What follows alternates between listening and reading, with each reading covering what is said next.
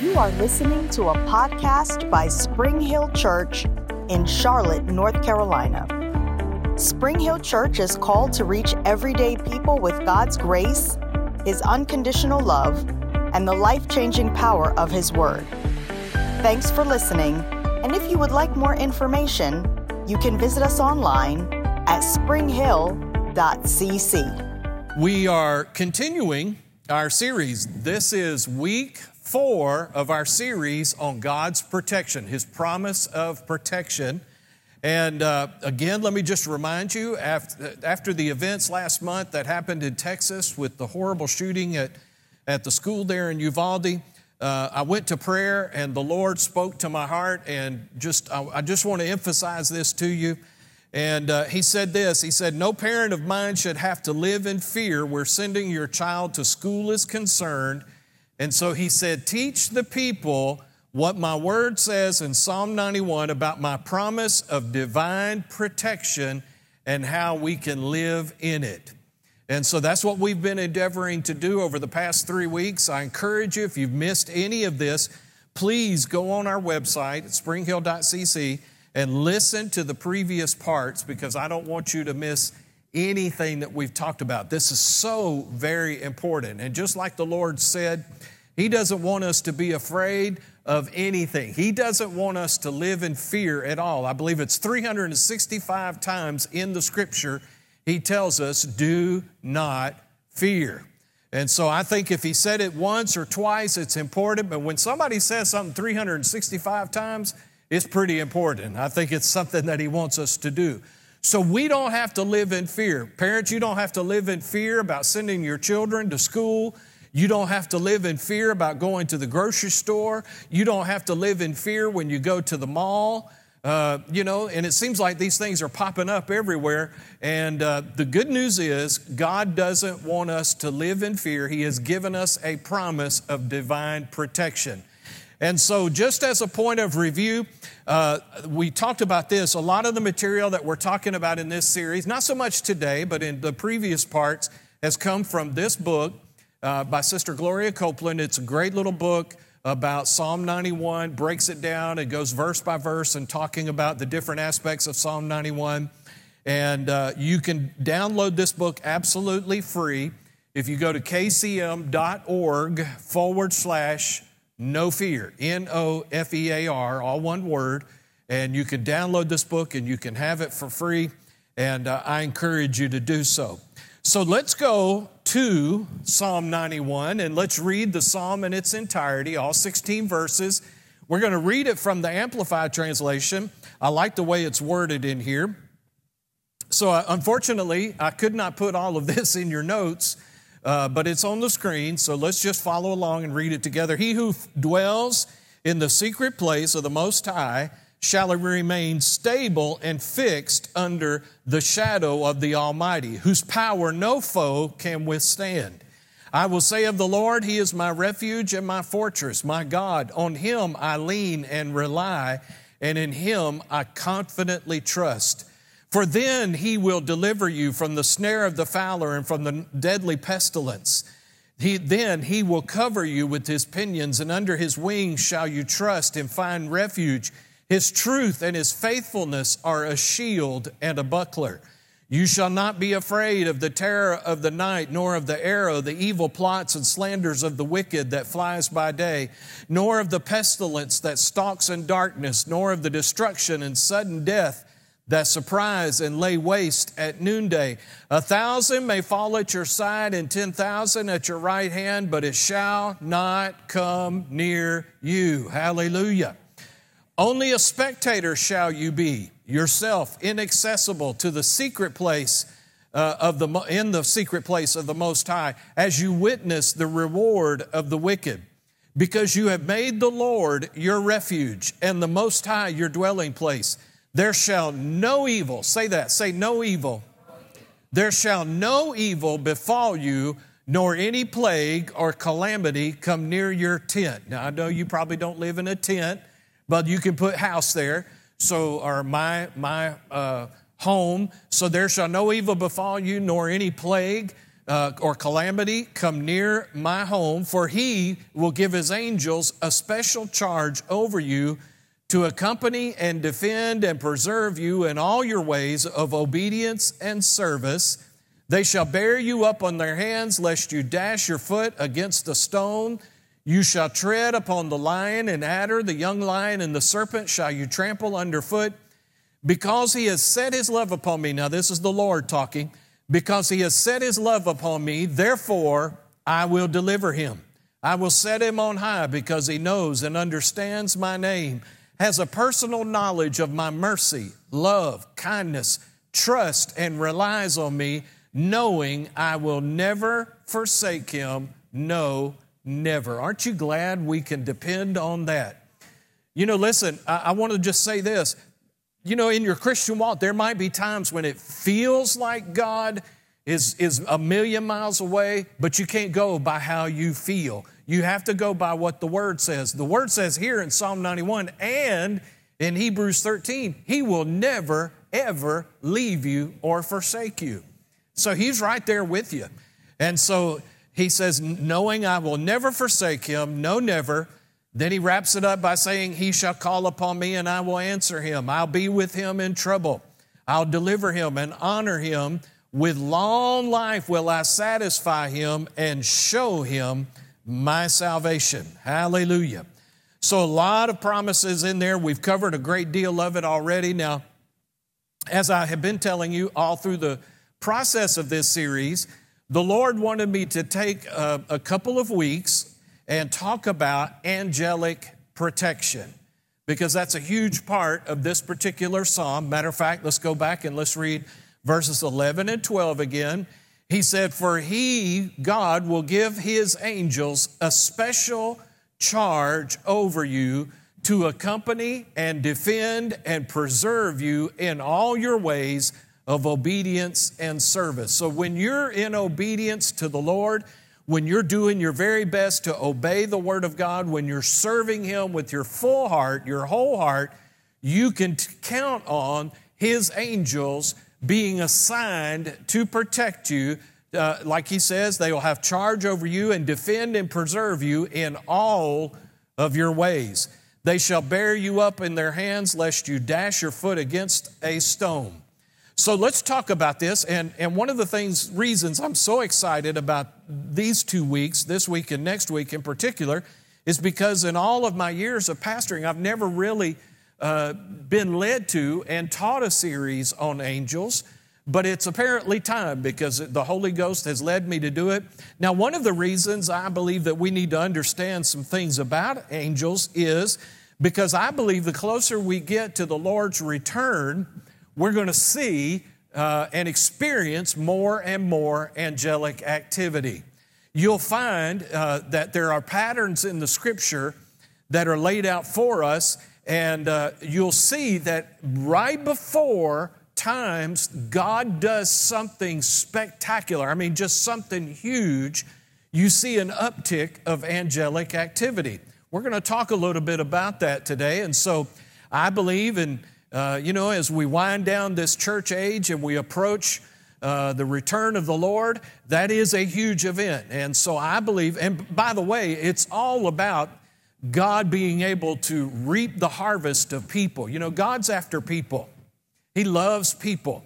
And He doesn't want anybody to die and spend an eternity separated from Him. He wants all people to be born again. The Scripture says it's not God's will that any should perish.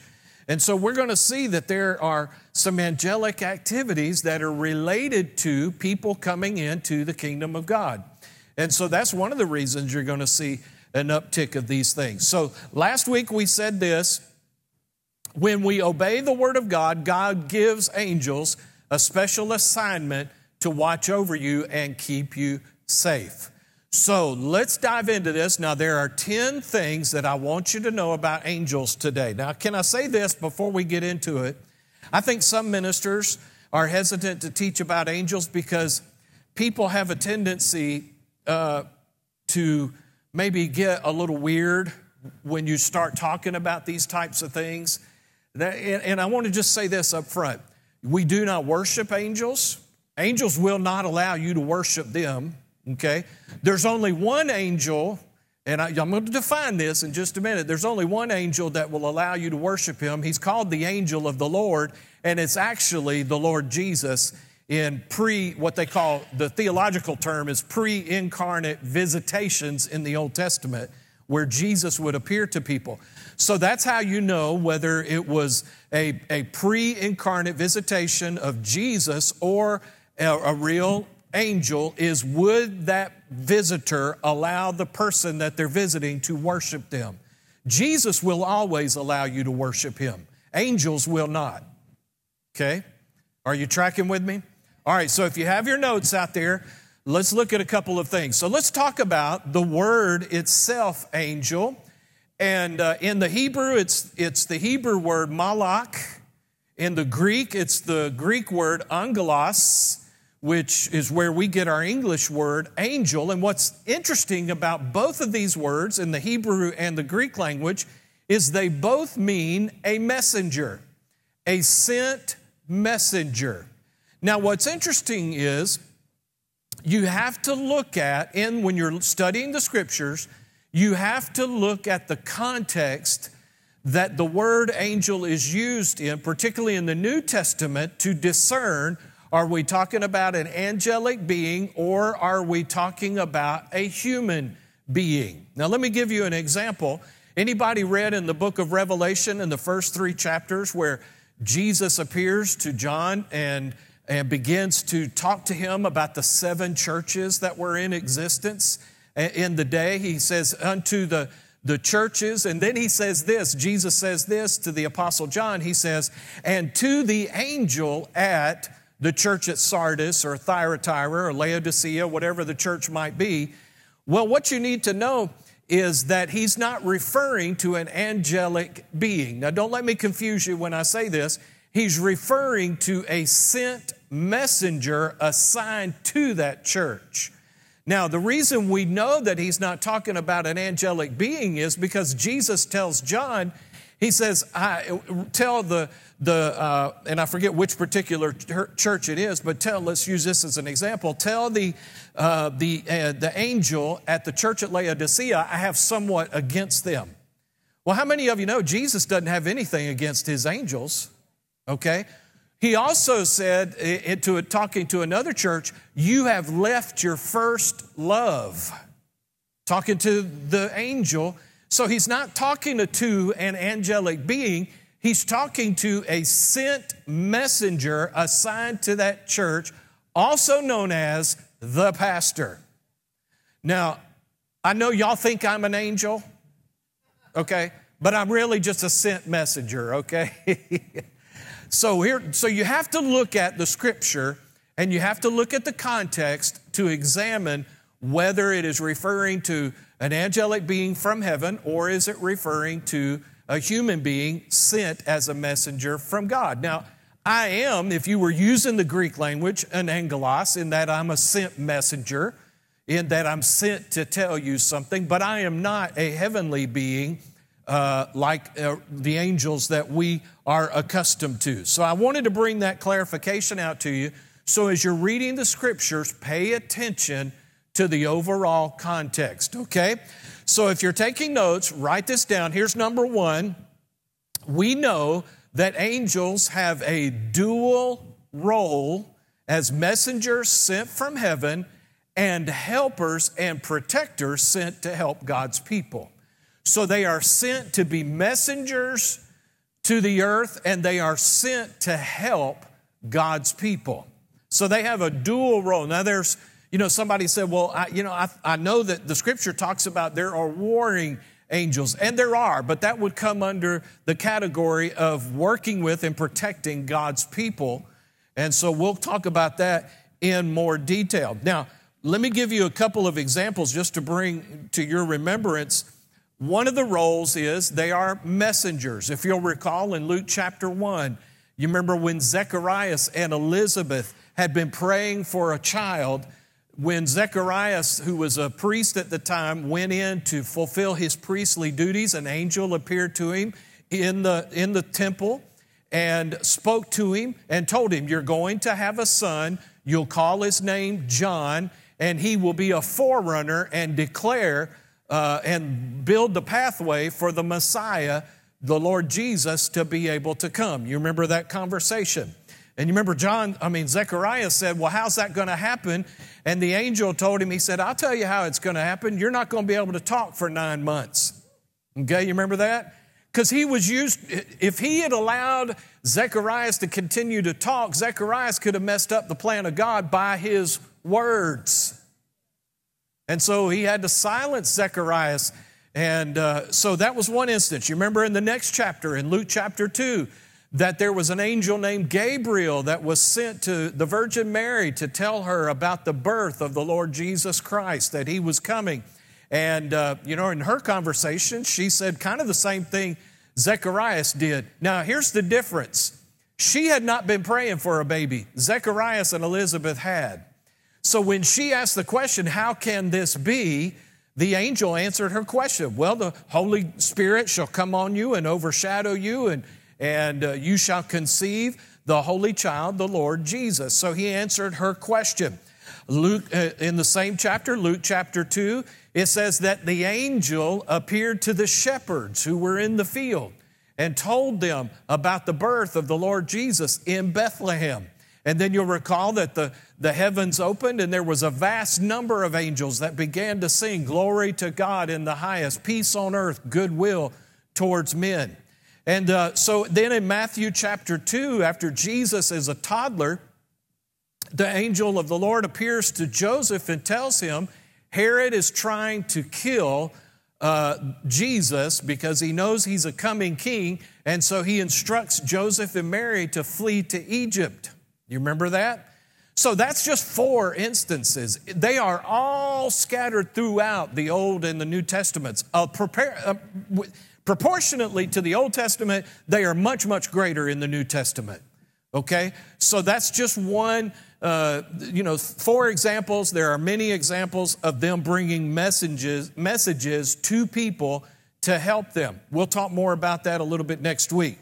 So here's number 2. Write this down. There are so many angels that they cannot be counted. There are so many angels that they cannot be counted. Okay? Now that's good news. Let me show you a scripture. Hebrews chapter 12 and verse 22 says this, but you have come to Mount Zion and to the city of the living God, the heavenly Jerusalem, to an innumerable company of angels.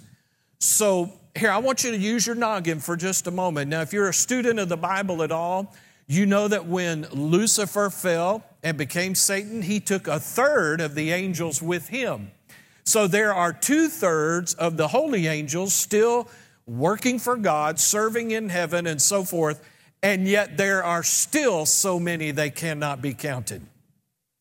So I'm glad. Aren't you glad that 99.9% didn't go with Lucifer and we're stuck with 0.1%?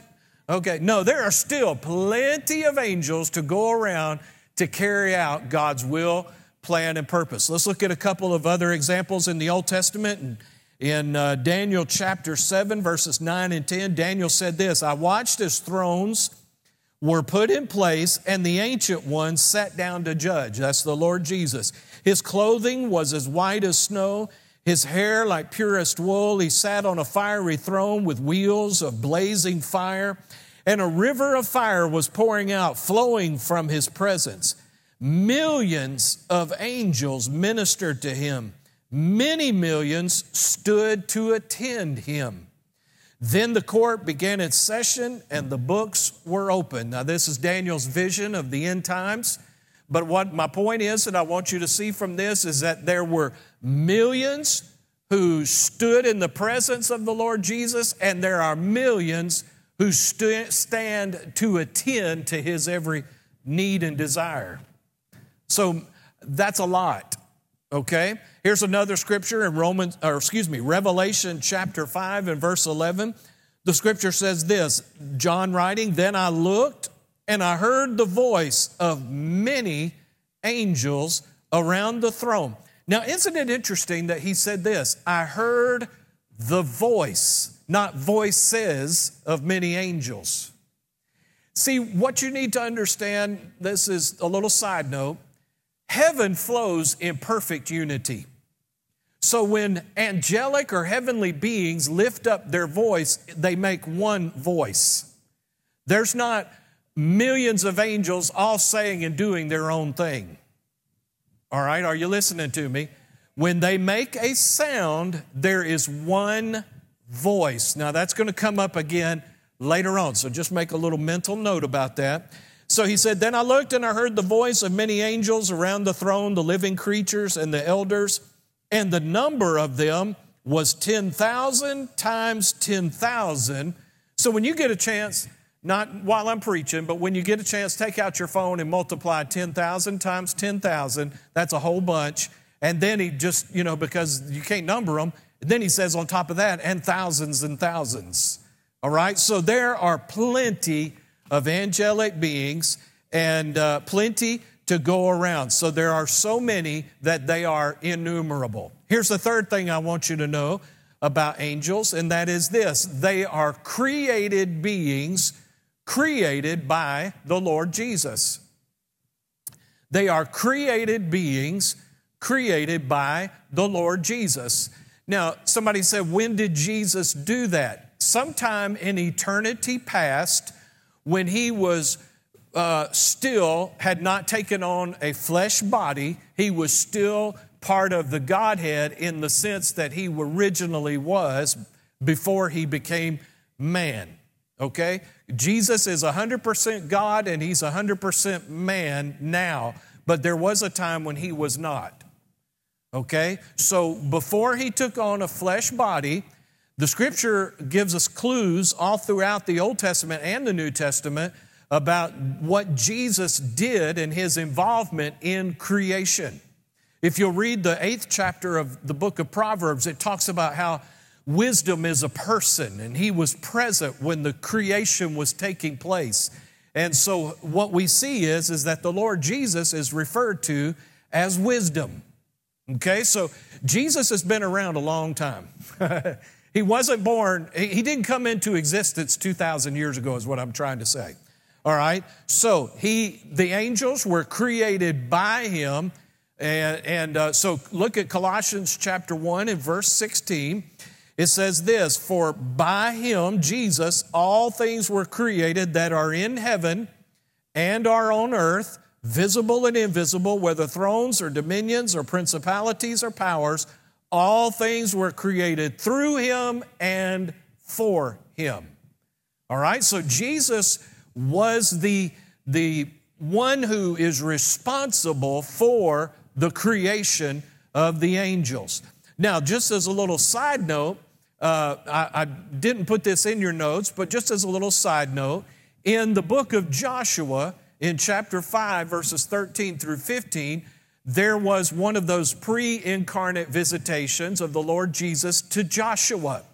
You remember Joshua and the children of Israel were getting ready to go into battle, and Joshua looked up and there was a man standing there. And you remember what he asked the man? He said, are you with us or are you against us?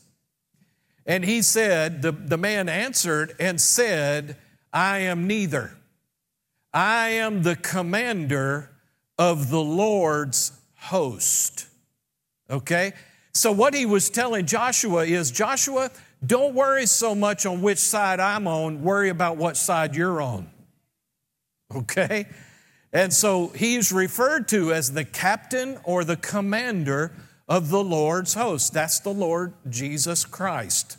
All right? So let's go to number 4. People, this is the fourth thing I want you to know. People are spirit beings wrapped in flesh. Angels are purely spirit beings. Now, we've studied this in depth. 1 Thessalonians 5:23 says you are a spirit, you have a soul, and you live in a body. So you are wrapped in flesh. Angels are not wrapped in flesh. They do not have a flesh body. Now, I know what you're thinking. Somebody might say, well, Pastor, I know where people or angels have appeared to people and they looked like a human being. Well, angels have the ability to take on the form of a human being, but they do not have a permanent flesh body. Okay?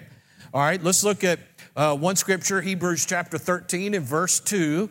Said this, don't forget to show hospitality to strangers, for some who have done this have entertained angels without realizing it. I believe that happens. Now somebody says, Pastor, does that mean that's happened to me? I don't know. But I know it happens a lot, okay, because they're active and they show up to help us. I've heard many testimonies where people were rescued from impending danger, and the person that rescued them, they, of course, obviously thought it was a human being. And so after they were rescued and the dust settled just a little bit, they looked around to see and to thank this person who rescued them, and the person was gone, nowhere to be found. I heard the testimony of somebody who was a minister who was received some direction from an angelic visitation as to where they were supposed to go in the next part of their journey as a minister. They were a traveling evangelist, and at that time they were traveling on the bus, and they were at the bus station, and this person walked up and said, you don't need to get on this bus, you need to get on this bus. And so the person clued in and kind of figured out what was going on, got on that bus. When they were leaving the bus station, the man that walked up and told them that was waving goodbye to the bus on the corner. When they pulled into the next bus station at the next town, that same man was standing on the corner waving to them when they pulled in. When they left that stop and went to the next stop, guess who was standing on the corner waving at the bus? Okay? So, yeah, they can appear as human beings, but they do not have a permanent flesh body. They are spirit beings, all right? So you need to understand that. Here's number 5. Number 5, it says this, that angels are called spirits and ministers. They minister. They minister. We see several instances in the Scripture where the angels showed up to minister to someone. I know of a fact in the Luke chapter 4, and when Jesus experienced his temptation in the wilderness with Satan tempting him 3 times, the Bible says that after the temptation was over, that the angels came and strengthened him. If you remember in the Garden of Gethsemane, when Jesus was being overcome by the great burden of what he was getting ready to do on the cross, the Bible says angels came and ministered to him. So they are called in the Scriptures spirits, and they are called ministers. Let's look at Hebrews chapter 1, verses 6 and 7. It says this, but when God again brings the firstborn into the world, now this is talking about Jesus. When Jesus was raised from the dead, God said, let all the angels of God worship him. In verse 7, and of the angels, God says, who makes his angels spirits and his ministers a flame of fire. Now, can I say this to you, just as a little side note, when you're studying the Scriptures, particularly in prophetic books like Revelation, Daniel, and so forth, when you're reading what these men wrote, they're writing what they saw. And how many of you know, even in our modern day with the technology that we have, sometimes we still find it hard to find words to describe what we see. Okay? Well, can you imagine what it looked like to someone 2,000 years ago or 1900 years ago who was seeing the Lord was showing these things? Like, let's take, for example, in the book of Revelation, when John saw the battle of Armageddon and things that were going to be happening, I believe that the Lord revealed to him some modern equipment and warfare that would be taking place. But how, when you have never seen a helicopter or know what a helicopter is, do you describe a helicopter? To you, and this is what John refers to sometimes, is that there were great locusts with wings that flew and sounded like a horde of locusts. Well, and I'm not saying this is the case, I'm just giving you an example. Let's imagine if you had never seen a helicopter and all you knew were locusts and things that were prevalent back in that day, how would you describe a helicopter? It sounds like a big bug. Okay, it's probably what you would say, all right?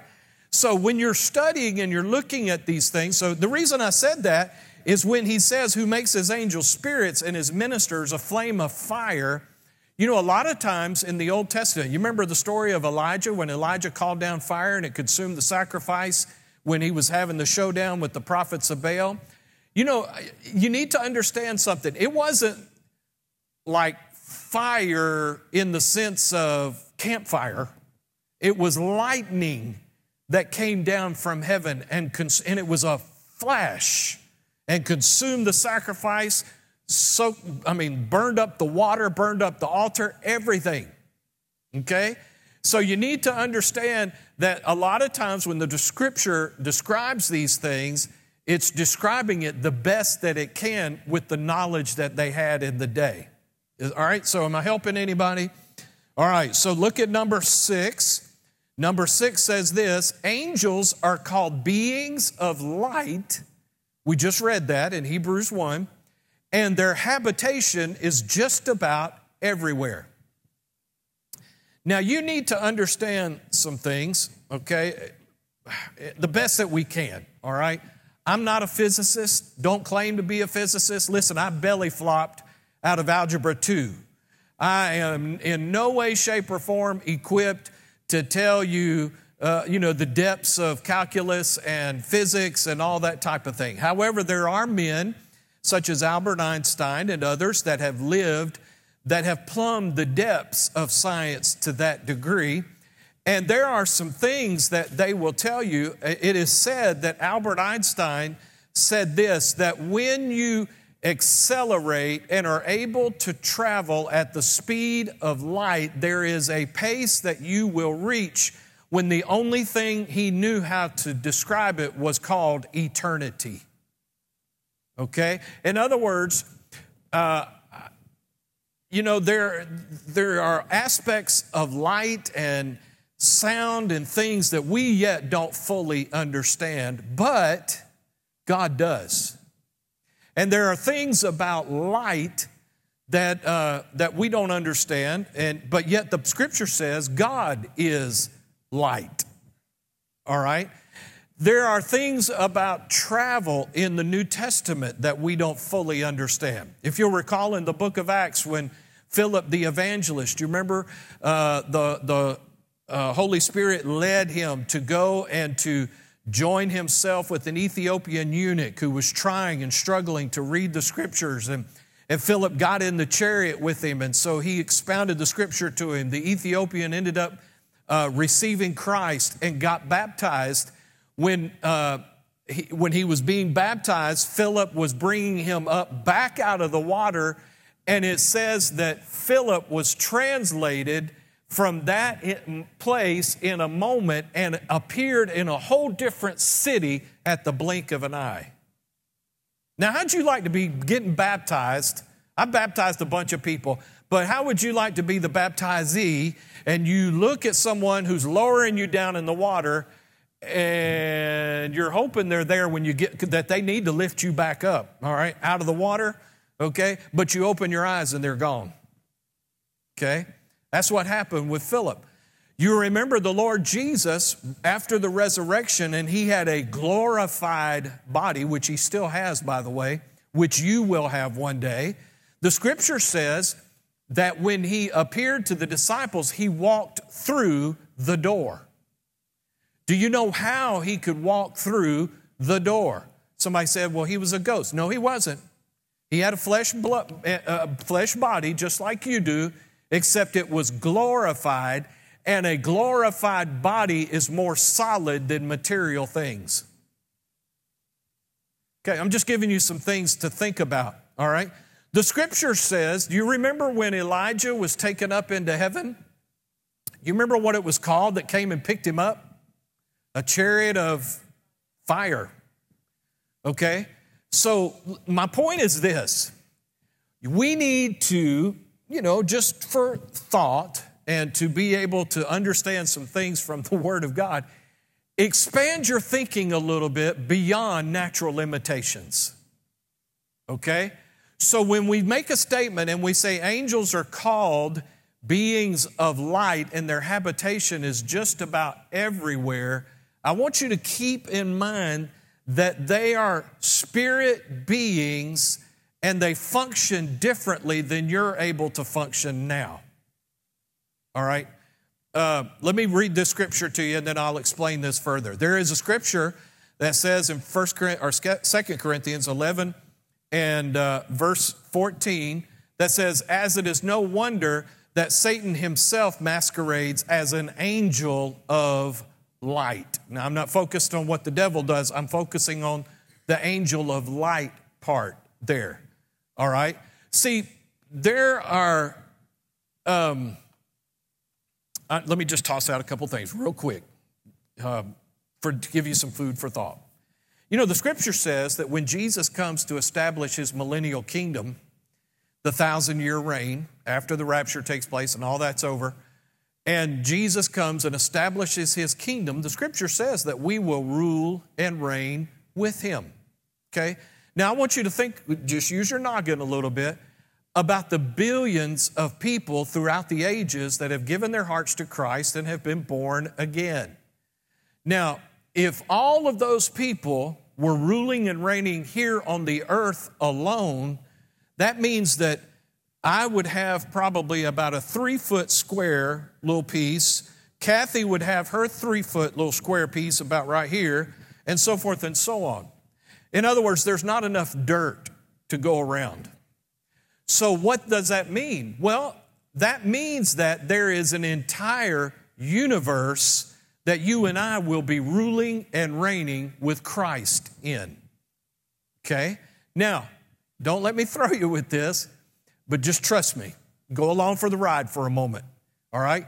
Your home base will be here on earth. But if your assignment is to rule and reign somewhere far out in the universe, how are you going to get there?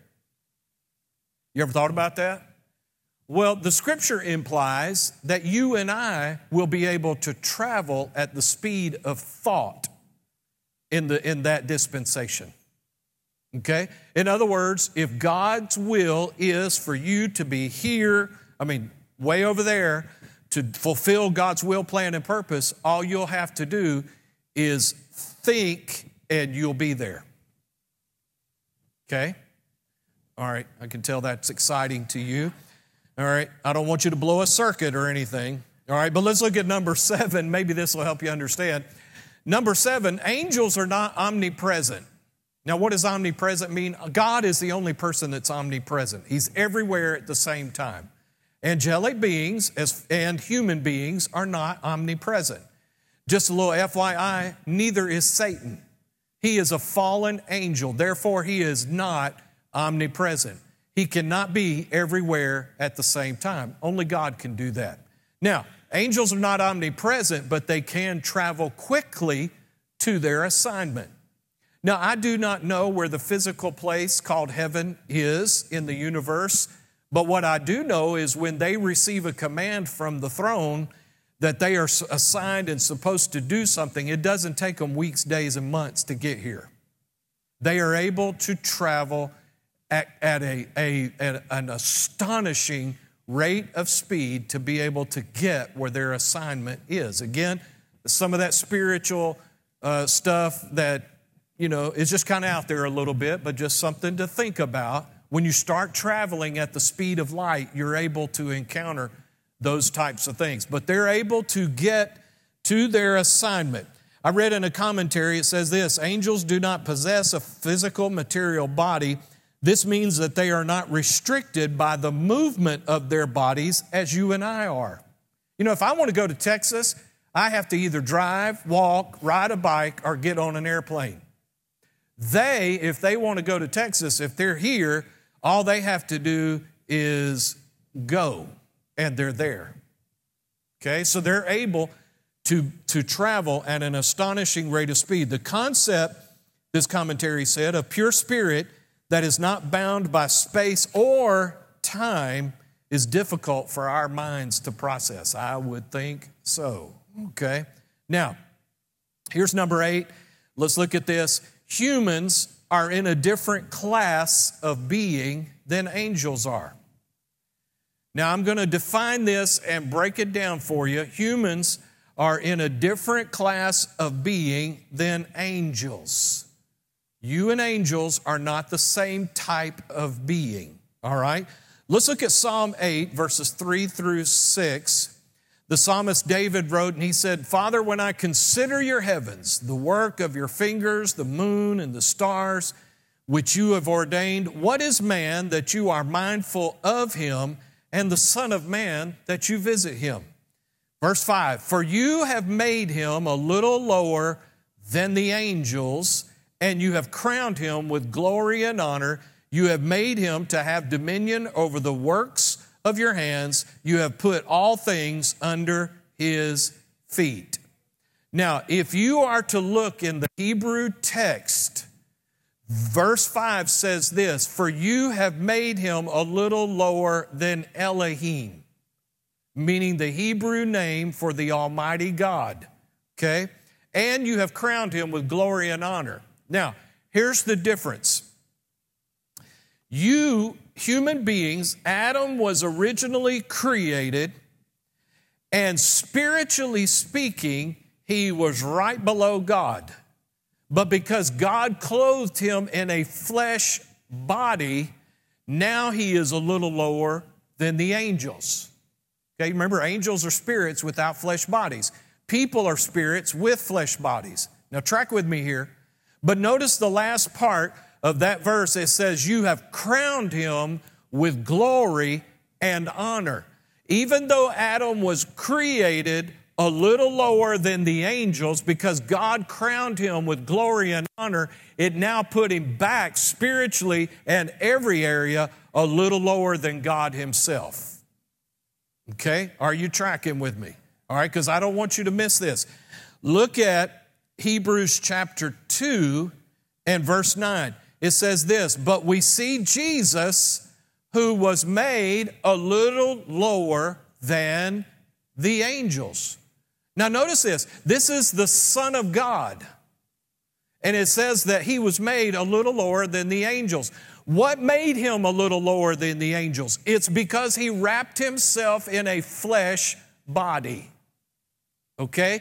So because you and I are wrapped in a flesh body, because the Lord Jesus was wrapped in a flesh body, that made us a little lower than the angels. However, Adam in his pure state, his holy state, because God clothed him with glory and honor, was elevated above them in position. Okay? Are you with me? But we see Jesus, who was made a little lower than the angels. Why was he made that way? For the suffering of death, crowned with glory and honor. Jesus got crowned with the same thing Adam did. When? When he was raised from the dead. That he, by the grace of God, might taste death for everybody.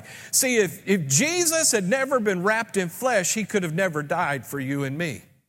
But because he was wrapped in flesh, because he did die and pay the price for you and me, when he was resurrected, he was crowned with glory and honor just like Adam was. So now he's still a little lower than God because of his flesh body. He's still 100% God, don't misunderstand me, but he's definitely above the angels. Okay? Now, let's go to Ephesians 1:20.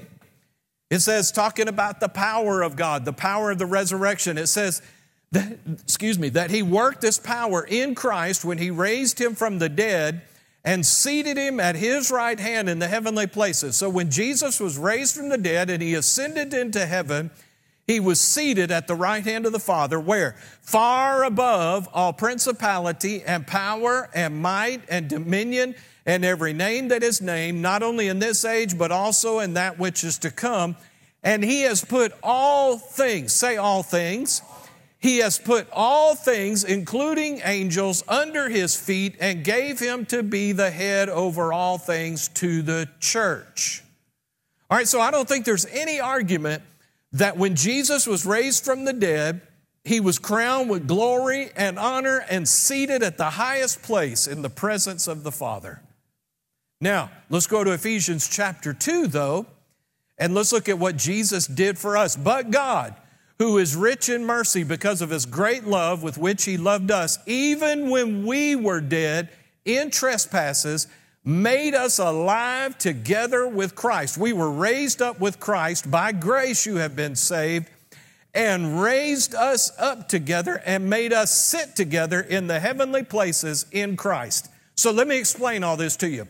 Adam, in his pure state, was crowned with glory and honor and was just a little bit below God, but above everything else. When he sinned, he lost that crown of glory and honor, and now everything else was above him, including the angels and every spirit being. But Jesus came, Jesus clothed himself in flesh, took upon himself our sin and the penalty we have to pay. And when he died on the cross and he was raised from the dead, the Father resurrected him and again crowned him with glory and honor. So he is the 100% Son of God who bore the price for humanity, but now he is above it all. Now here's the good news. When you accepted Christ as your Lord and Savior and you were born again, God said, here's what I'm going to do. Even though you're clothed in a flesh body, even though you were lost in sin, I'm going to make you born again. I'm going to crown you with glory and honor, and I'm going to raise you up and let you sit with Jesus in the honored place with everything below you. What does that mean? Angels, demons, and every other spiritual being, including Lucifer himself, are under you. Hallelujah. All right, so you need to understand that. Now here's number 9. I'm almost out of time. Angels are assigned to minister to those who shall be heirs of salvation. If you are born again, you are an heir of salvation. So according to, well, let's look at Hebrews 1, 13 and 14. But to which of the angels has he ever said, sit at my right hand till he make your enemies your footstool? Can I answer that question? 0. But to you, he did. To you, he did. He did say, when you received Christ, he said, come on up, sit with me. And everything is under your feet, just like it's under my feet. But look at verse 14. Are they, the angels, not all ministering spirits, sent forth to minister for those who will inherit salvation? So angels have been assigned to minister for you. Okay? Now, what I find interesting is, I would have loved to have been a fly on the wall to hear some spiritual heavenly conversations take place. Can you imagine the astonishment of the heavenly host when the Son of God, who had lived for eternity past, all of a sudden came and was clothed in flesh and lived as a man for 33 years, then died that horrible death on the cross, all while the heavenly host had to stand back and watch and allow it to happen. Do you not recall when Jesus was on the cross, he said, I could open my mouth and my Father would send 1,200 legions of angels to rescue me. That's why he couldn't utter a word. And that's why they were posted and could do nothing to help him. Can you imagine those conversations? Why is he doing this? Why would he do this for that lost, dead, ugly, spiritual being over there? And I can hear another one saying, well, you know why he does that? It's because the Father loves them. The Holy One loves them. And so Jesus paid the price for all of us and redeemed us and delivered us and raised us up. So now the angels are assigned to minister for us. All right, now here's the last thing, and I'm going to leave you with a little bit of a cliffhanger, so you'll want to come back next week. All right, here we go. Number 10, under the new covenant, well, let me say this first. Under the old covenant, angels were assigned to only do God's bidding. Under the old covenant, they could only do what God told them to do. Okay, now hold that thought. Under the new covenant, angels have been assigned to work with believers who stand on and obey the word of God. Now, I'm not implying, please do not leave church today and say, Pastor said I could boss my angels around. I'm not saying that at all, okay? But what I am saying to you is there is a key that we possess that allows us to assign them to do certain things on our behalf. Let me read you this scripture, and I'll describe it just a little bit, and then we'll go home, and then you can come back next week and find out how this takes place. Look at Psalm 103, verses 20 and 21. Bless the Lord, you his angels, who excel in strength, who do his word. Whose word do they do? Whose? Who's his? Jesus, God's word, okay? Heeding the voice of his word. Let me translate that word voice to you from the Hebrew. It's the Hebrew word that means sound. Okay? And it says that they heed the sound of his word. Bless the Lord, all you his host, you ministers of his who do his pleasure. Now I'm going to say this to you, and then I'm going to shut up, and I'm not going to try and let too much of the cat out of the bag, okay? Because I want you to come back next week. Here we go. All right, listen to me. When a believer, a born-again child of God who is washed in the blood, who is God's own child, when the word of God is in the heart of a believer and the word of God is spoken by that believer, the sound is the same as if God was saying that word himself. Don't think voice like Peter Brady, changing voice, that type of thing. No, think sound, tone. When God speaks and when you speak God's word, the sound is the same in the spirit. Okay? So when you speak God's word, the heavenly hosts that are assigned to you hear that. And as far as they're concerned, it's just as if the Father said it. And they dare not disobey what the Father has said. Now, again, I'm not implying that you can boss your angels around. But when you declare the word of the living God, and it comes out of your mouth, they have no choice but to obey, to hearken to obey that, and to carry it out. So can I say this to you? And we'll talk more about this next week. That's why it is so important that not only we speak the word over our lives, but in prayer, when you're speaking the word of God, heaven is paying attention. The heavenly hosts are listening. And when you're praying for that lost loved one, and you're saying, Lord, send laborers across their path to bring them the gospel. That's not falling on deaf ears. It's falling on the ears of heaven, and angels go to work to start to orchestrate some things so that your loved ones can have somebody come into their life and preach the gospel to them. We'll see next week how angels will even go to work to protect unsaved people.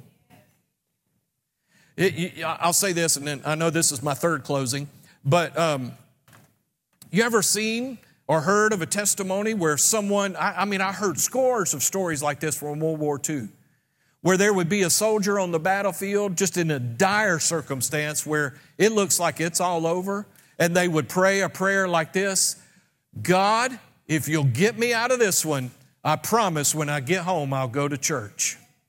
And you know what God does? He gets them out. Okay? All right, what does he do? Angels go to work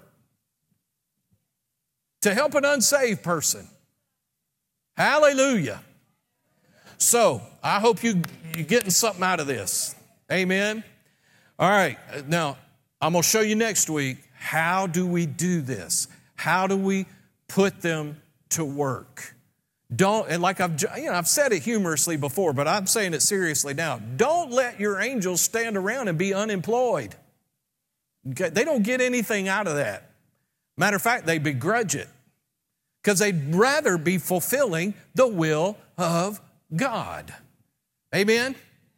Let's pray. Father, we love you. We praise you. We honor you. We thank you for the word. Father, I thank you that your word is true.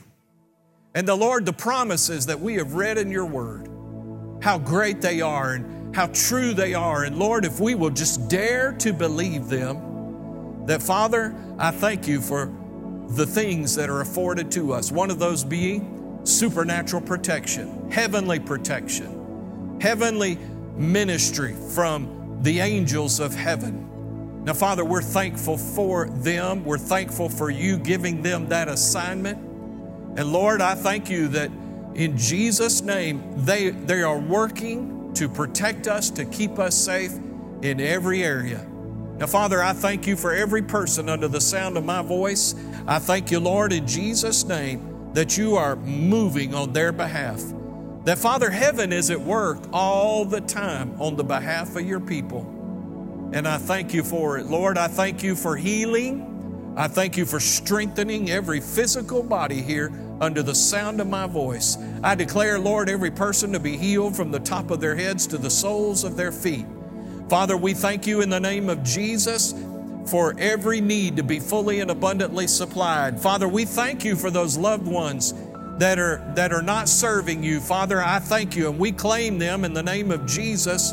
Satan, take your hands off of our loved ones. You loose them and you let them go. And Father, thank you for the laborers to be sent to minister the gospel to them. Thank you that it's happening. Thank you that it's being done. Even when we may not see anything changing, Lord, I thank you that you're still true to your word, and we praise you for it.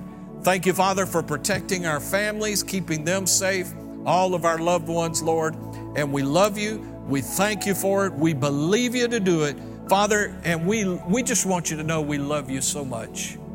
We appreciate you so much. You're so good to us, Lord. You didn't have to do any of that, but you did it because you loved us. Thank you. Thank you, Lord.